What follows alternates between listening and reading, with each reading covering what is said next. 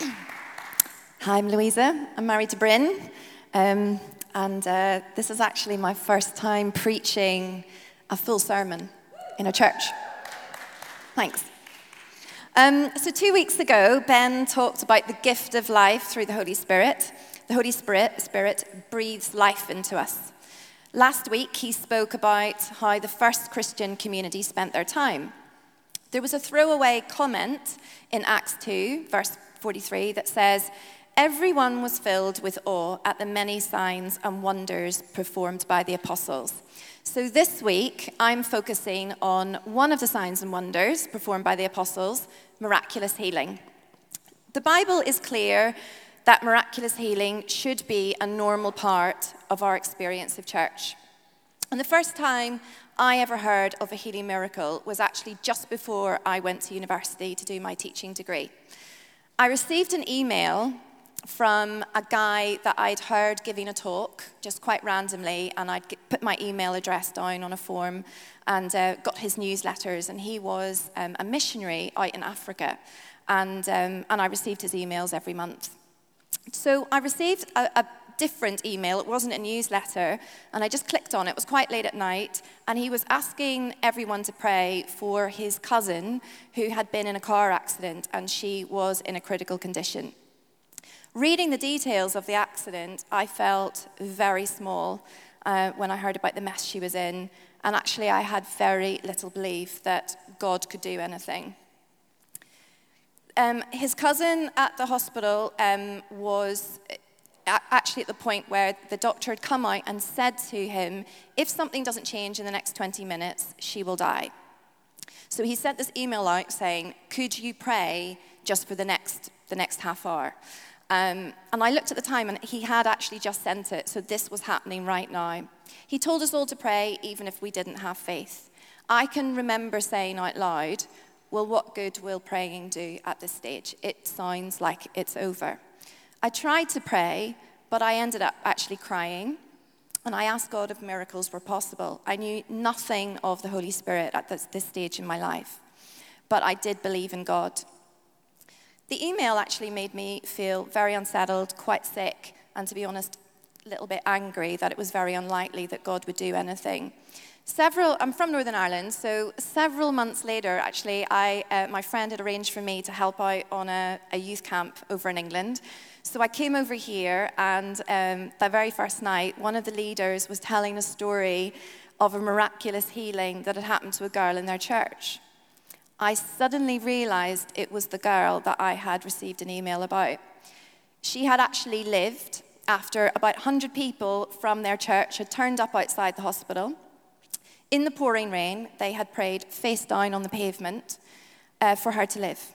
When the doctor came out and told them that she would die if something didn't change in the next 20 minutes, the church leader asked the doctor to go back in and call on the name of Jesus for her to live. The doctor said he didn't believe in God, but he was happy to do that for them. So he went into the theater, he put his hand on her, and he prayed just like he promised he would.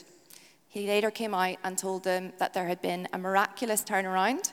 She was stable. After a few weeks in intensive care, she also experienced more miraculous healings in her body. And she became a friend of mine, actually, and we're still friends to this day. As I was listening to this testimony, I was changed forever, because it was such a ridiculous coincidence that I would be helping out on a church camp in England with this girl's vicar as a guest speaker. I knew then that miracles were an expected part of the Christian faith, and I made sure from that day that I went to a church where people prayed for healing. So fast forwarding about 15 years, I'm actually part of the leadership team for the Healing Rooms in London. This is run by a bunch of people from various churches, and it's held every other Saturday in a hut in a church car park in South Kensington. So I've seen people touched by God every time I've been there to pray. But sometimes people get in touch with us a year or so after to actually tell us what healings have actually taken place in their bodies. So I'm just going to read you a couple of testimonies just to get us a bit excited about the topic of healing today. So one man came to be prayed after a ski accident, and he sent an email last year saying, A few years ago, I had a ski accident where I fell and took the brunt of the force to my face, head, and neck. The external scratches and bruises healed within a week or so. However, I was left with migraines a few times a week, cluster headaches in between the migraines, muscles so tight I couldn't sleep properly or stand up. It got so bad I got addicted to the painkillers. I had steroids injected into the base of my skull, which should have stopped the pain for 3 months, but only lasted a week in my case. It got to the point where the doctors wanted to sedate me for 6 months to allow my brain to stabilize, just to give me some form of quality of life. 18 months after the accident, I reached the end of my strength, and I lost all my hope. I cried out, "Jesus, if you see me, heal me." With very little faith, I went to the healing rooms in South Kensington. That was a year ago today, and I've been pain-free ever since. And another one, last year a woman got in touch with us to tell us of a miraculous healing that happened to her in her body a few months after she visited. She received prayer in summer 2012, and it was to overcome infertility. She writes, "I decided to just give up after over 6 years of trying, countless treatments, 3 miscarriages. The grief had become too much for me to bear. After prayer, I felt encouraged to believe God for a miracle. The only problem was, the months following, it didn't seem like prayer had actually changed anything. All the best doctors in New York had told her to give up trying to conceive, that it wasn't going to happen for them." She writes, "As you might know, fertility treatments are outstandingly expensive. It was a huge challenge for us. I was about to turn 40 in March 2013. We were very anxious about moving forward, but God had a different plan. We conceived early 2013. My daughter was born in perfect health in October 2013. She's now 5 and has been abundantly more than I could ask or imagine. A true gift from God. I absolutely love hearing these stories. I need them for my life as well, but it also makes me hungry to see more. Thankfully, the churches that I've been part of in the last 10 years have actually prayed for people week in, week out during the services, and I've been able to be part of that.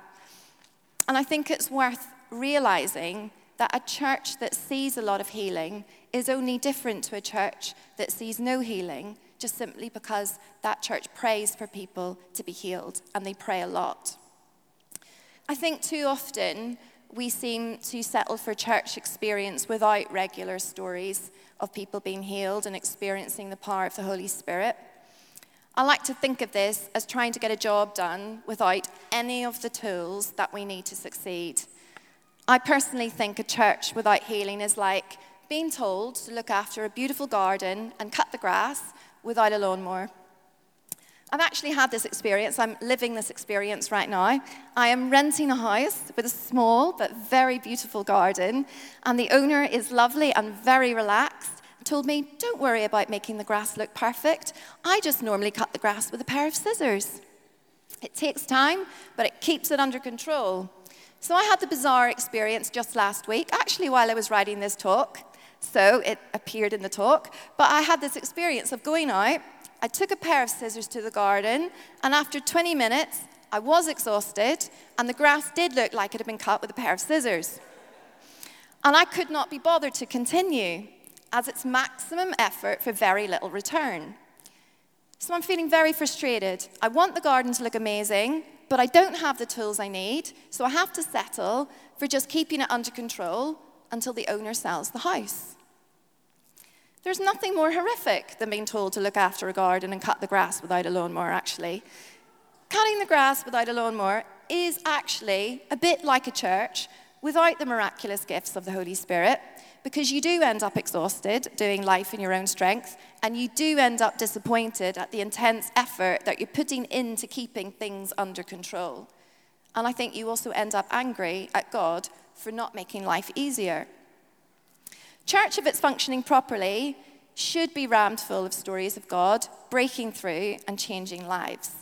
Not people keeping themselves under control, but people radiant because God did something that had been impossible for them.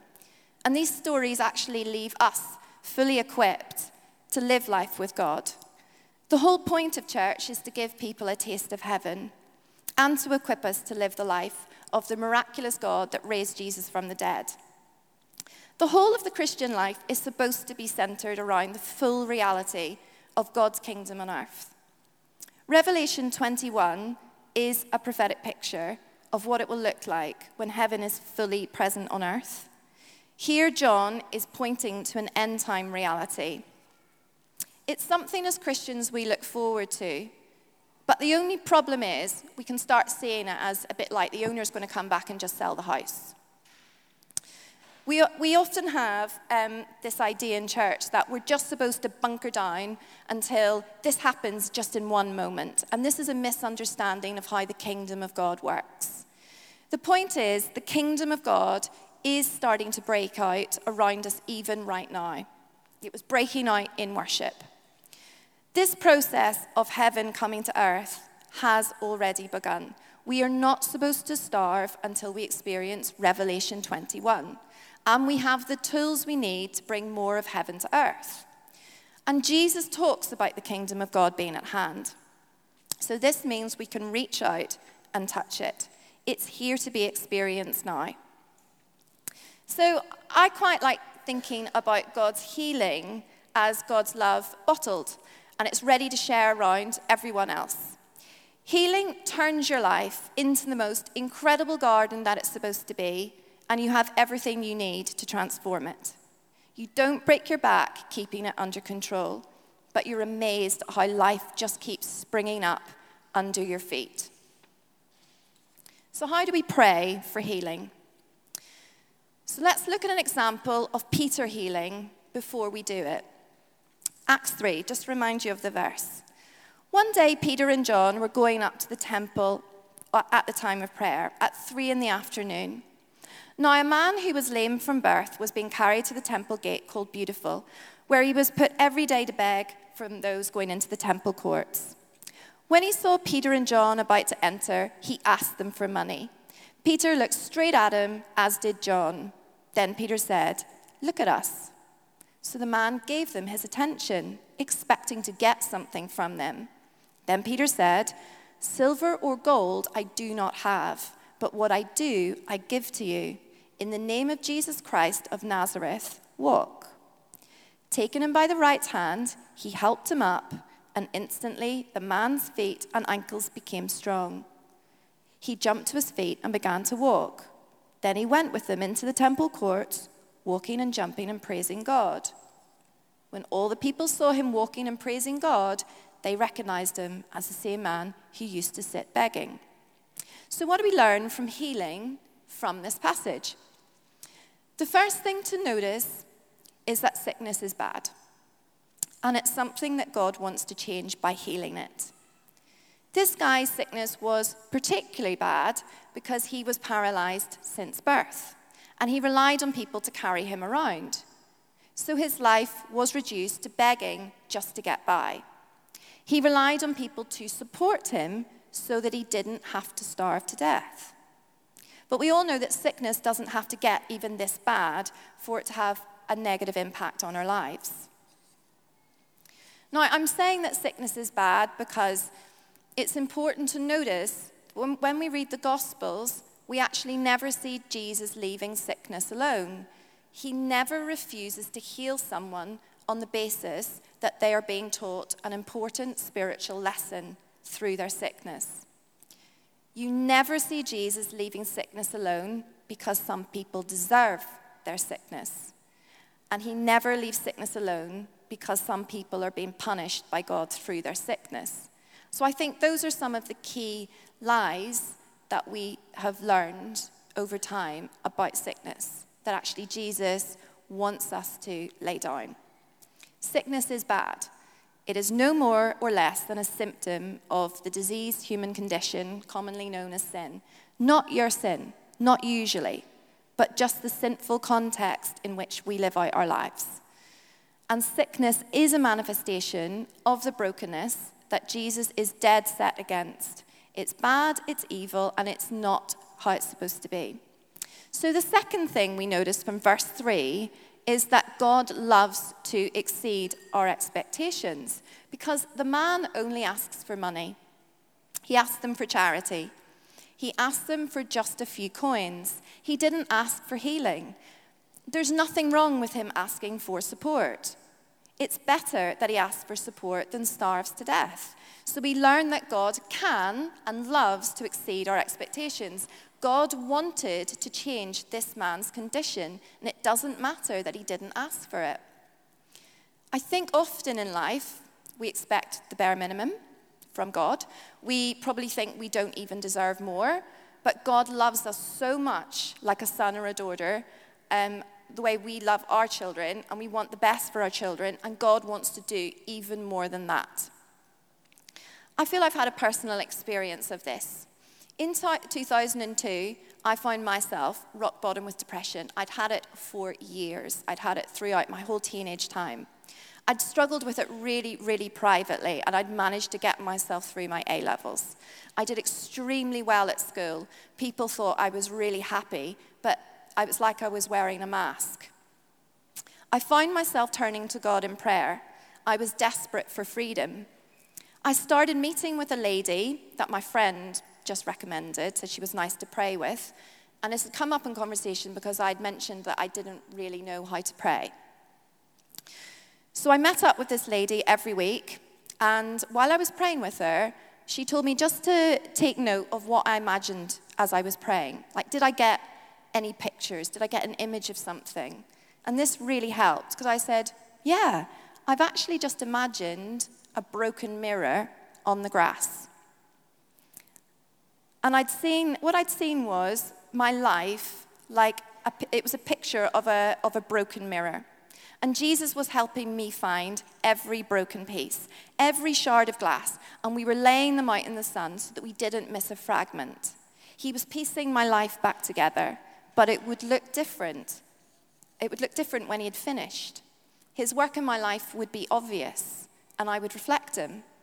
And I find these pictures incredibly healing, and they gave me hope that I would get free from how horrendous I was feeling. And as the months progressed, I was on this journey actually finding intimacy with God. I was getting to know Jesus and experiencing him, but I wasn't healed from manic depression. Suicidal feelings had gone, but I was still depressed. I was an anxious wreck. I was nervous all of the time. In the middle of this time, I'd actually joined St. Mary's in London, and I had so many amazing friends that really, really enjoyed praying for me. And I'd actually let them know that I was struggling with this depression, and they were like there with me on the journey. And they talked to me about what was it that I wished I could be doing. I said, I have this daydream. I wish I was the type of person that could go to a university like Cambridge and train to be a teacher.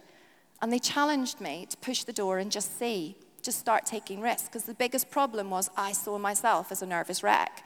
I saw myself as fragile. I didn't want to go to university and train to be a teacher because I thought I'd muck it up. I figured, actually, if I pushed this door and it didn't work, it didn't matter. The problem was the door opened. I was offered a place at Cambridge. I figured, if this is awful, I can't cope, I can always leave. I had to have a plan B. I didn't believe I'd be all right because I was so nervous. However, my friends drove me up to Cambridge, dropped me off. I went to bed pretty early that night, didn't actually bother unpacking, thinking I'll just turn up and see what the course is about, but this really isn't for me. Interesting thing was, I woke up the next day and actually I was completely well. The feeling had gone. Now this wasn't actually an overnight thing if you think about it. It had been a good 9 months. It had been 9 months on this journey, but the moment where it disappeared was just instant. And it happened as I stepped into an identity that wasn't, oh, I'm broken and I'm fragile. The thing was, I actually loved that course, and I did really well with the essays, and I handled the workload, and just that those days were gone, the depression had gone. I'd actually asked God to heal me of depression, but he had changed my life. I had an intimate relationship with him, and he had given me my future. He exceeded my expectations. He wanted to do more. I was focused on, for months, did the prayer work? I knew I was getting somewhere, but it wasn't all gone. So I kept asking, have I got healed? Did the prayer work? But the question was actually, what is God doing? He loves us, and he completely changed my life. I met my husband through teaching. It's often difficult to believe when we are not healed that God loves us and wants to exceed our expectations. So the focus when we pray for other people is when we're praying for healing, we should always be expressing God's love for that person. We pray for healing because we've seen amazing examples of God healing supernaturally. But what does happen every time is that people should feel really loved by us. So the third thing we notice, going back to our passage, is from verse 4, is that God heals sickness through people who believe in the authority of Jesus. It is Peter and John who speak to the man and tells them, "Look at us." The man looked at them, expecting to receive something from them. And Peter said, "I do not possess silver and gold, but what I do have I give to you. In the name of Jesus Christ, the Nazarene, walk." And seizing him by the hand, he raised him up. And immediately his feet and ankles were straightened. With a leap, he stood upright and began to walk. And he entered the temple with them. Peter and John knew they were commissioned by Jesus to heal people in his name. This means that we are commissioned by Jesus, and God will heal people through us. Like Peter and John, we have Jesus, and we can give this to other people. We should not settle for less than God wants to give us. We need to raise our expectations. It's scary to hope, especially when we've been disappointed.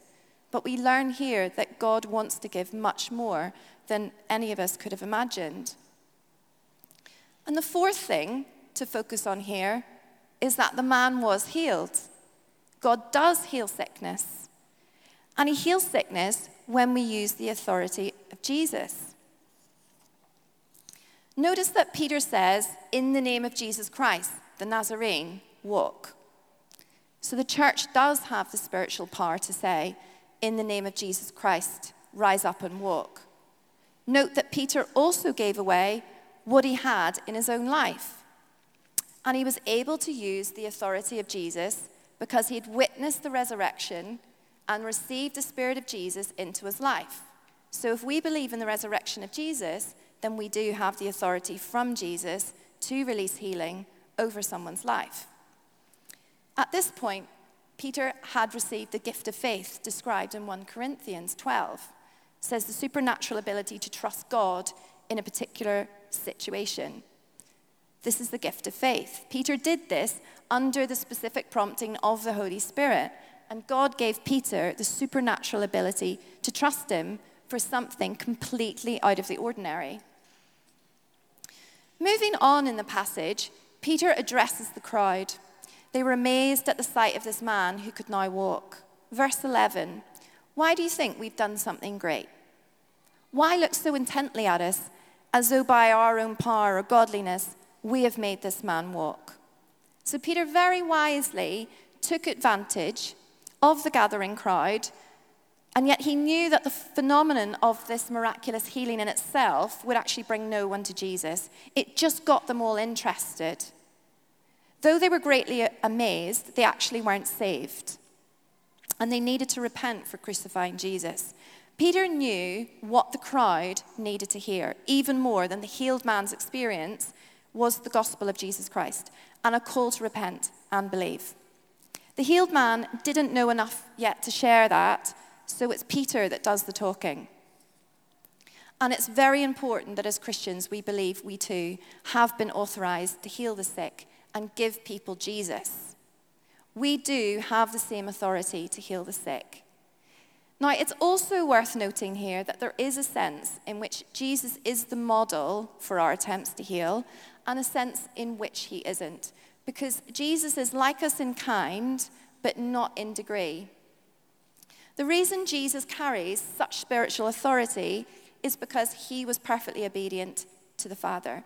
He perfectly received and gave out the love of his Father, and he was filled with the Spirit beyond limit. And the reality is that we are not as perfect in being able to do those three things. Jesus is the same as us in kind in the sense that we are both human, and he shows us what is humanly possible, but he is different from us in the degree that he is more fully human than we will ever be, because he is without sin whatsoever. Whereas we will always be a work in progress this side of eternity, Jesus was perfectly obedient. His identity was firmly established in his Father, and he is full of the Holy Spirit without measure. So sometimes people are healed, and sometimes people are not healed. We are on a journey to grow in our spiritual authority.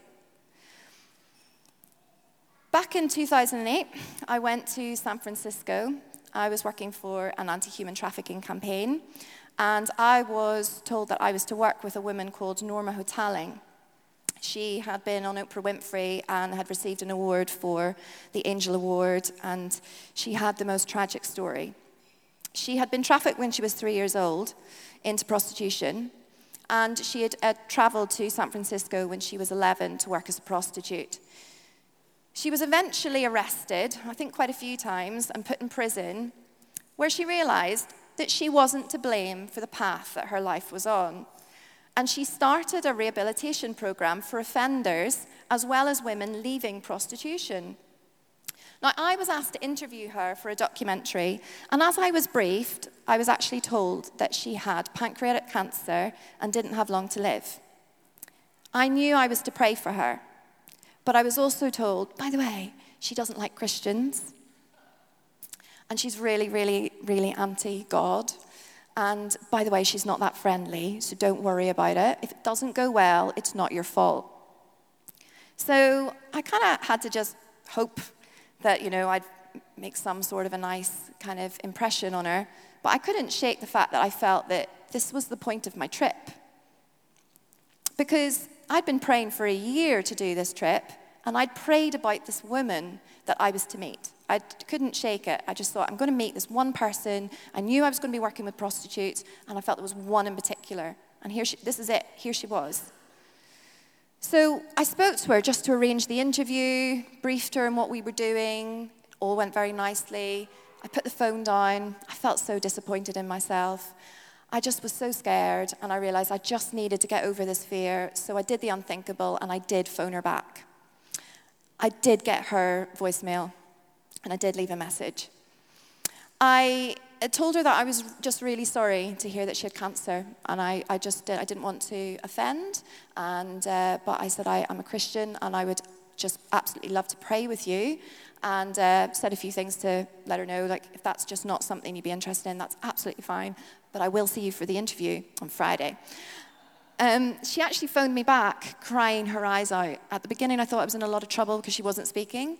And then I realized that she was absolutely sobbing. She was in pieces. She said, that's amazing. It's amazing that you believe in healing. I would love that. I'd love to be prayed for. And I was like, okay, shall we do that on Friday? And she's like, no. So I prayed for her on the phone. She started burning hot. She felt she was being touched by God. She said she didn't understand the heat. She was feeling really hot. And I said, well, I think that's that is the presence of God. I'm feeling like a little mouse. I'm like a little mouse on the end of the phone. I'm so frightened. But like God's just doing stuff. And actually, I've come out of my shell, and I'm able to just tell her, like, Jesus just loves you so much. So I get to meet her earlier than the interview. Like, she just wants to meet right away. And we just have the most incredible time, actually, something that has never left me. She also came to church, and she also told me, by the way, I hate men.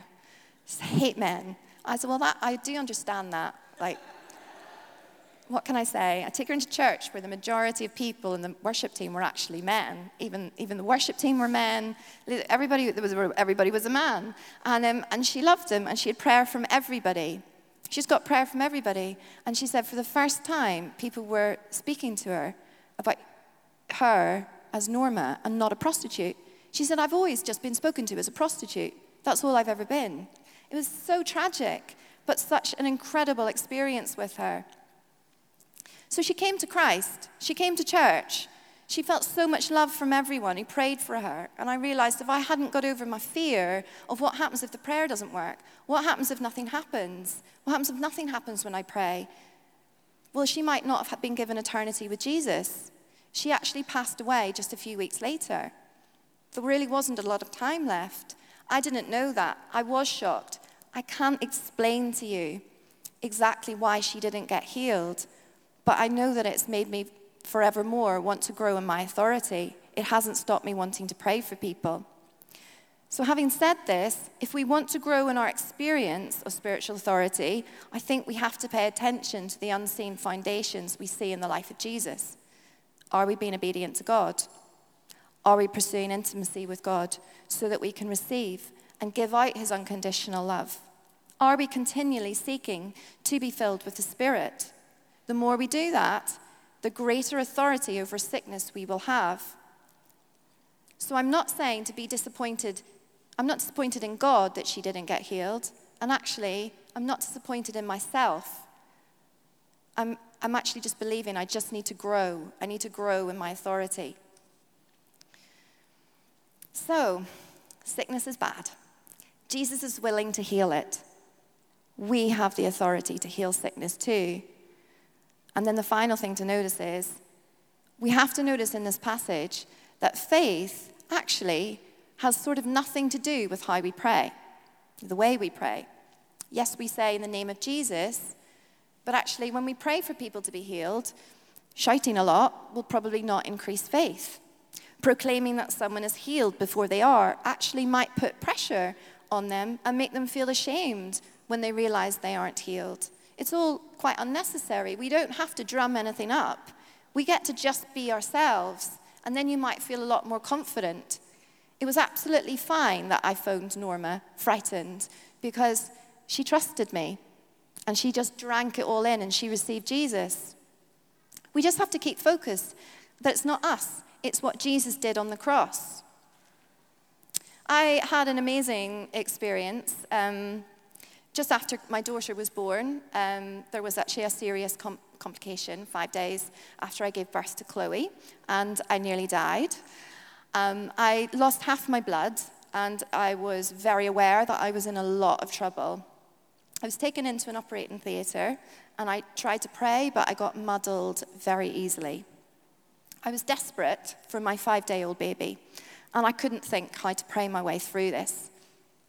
I was quite aware that it wasn't one of those situations where I just needed an antibiotic. I was facing it. It's like, this could be over. I was asking God, how do I pray? What sin do I confess? What is it that I do? And I was just so mixed up.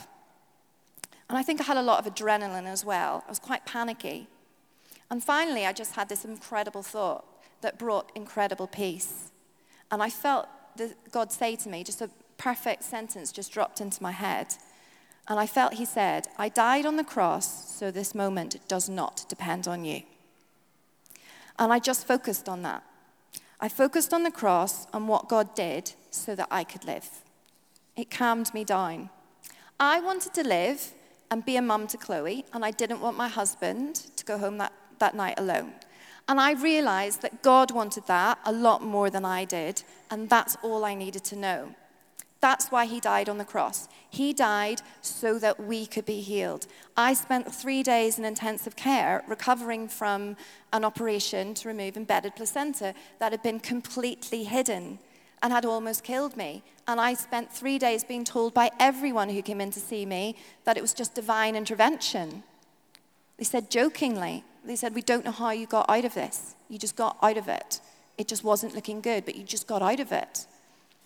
Now, before I hand over to Ben to actually explain how we're going to pray for each other, I'm actually just going to leave you with another story, but the quickest story of what it's like to ask for prayer, sort of maybe what it's like to be Norma Hotaling, who has, never had prayer before. And I think sometimes we forget about that actually when you come up for prayer, you don't quite know how it's going to work, and you don't quite know what you're supposed to do, and the truth is, nothing. So I was part of a ministry team. I lived in California for 4 years, and I was part of the healing rooms actually at this church.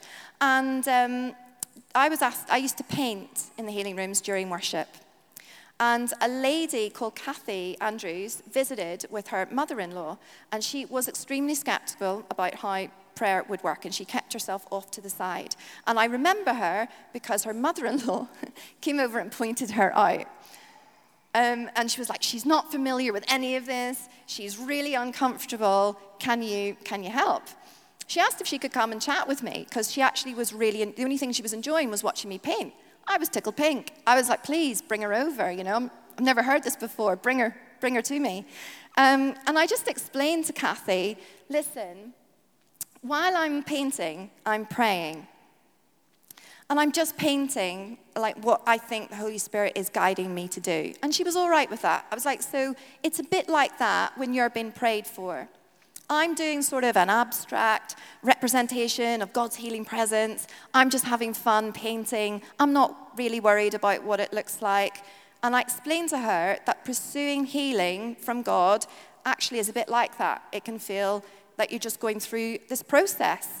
And it can feel a little bit chaotic and a little bit painful. And we just need to imagine that it's just a bit like painting. You don't know what it's going to look like till you're finished. But the process needs to not be overanalyzed. As an artist, as soon as I overanalyze what I'm doing, start thinking too hard, it just doesn't work. Analyzing kills creativity. So I told her just to focus on God and don't analyze what's happening. So I continued painting, and she stayed right beside me. And she went along, and she kept saying, you know what? I'm not focusing on my pain levels. Now, she had a lot wrong with her. There's a huge list. She had a lot wrong with her, but she said, I'm just focusing on what you're painting, and I feel like the door, the shapes and the colors kind of made it look like a door. And she said, I'm imagining it's like a door into heaven. I was like, good one, go with it. Sure, all right, do it. And so she just says, okay, I'm going to imagine going through the door. So there was a bunch of us actually all prayed for her. She actually received full healing from fibromyalgia, which I can't say, by the way. And I'm not going to say it again, but you know what it is. And she actually had cancerous skin cells that dissolved into baby soft skin. I don't know what kind of cancer it was, but we could see them, and they'd all gone. She had three lumps that I knew of, and that they were completely dissolved. One was on her collarbone, and the other two in the corner of her eyes. It was baby soft skin. She was also lactose intolerant with food allergies, so she went out for a milkshake and ate all the food that she couldn't have, and then came back to see us, and she was fine. So that's somebody who just had no idea what to do, was really uncomfortable, didn't know if she believed, and got so touched by God, she actually had her testimony, she had herself filmed. She filmed her testimony, and it's up on YouTube. And it's just a remarkable difference as somebody that wasn't expecting anything to happen. So when it comes to healing, faith is like confidence in that we can increase the more we see God do. We just need to remember God's character. I'm just going to leave you with a verse from Isaiah 30. Therefore the Lord waits expectantly, and he longs to be gracious to you. And therefore he waits on high to have compassion on you. For the Lord is a God of justice. He is blessed are all those who long for him, since he will never fail them. He will most certainly be gracious to you. At the sound of your cry for help, when he hears it, he will answer you.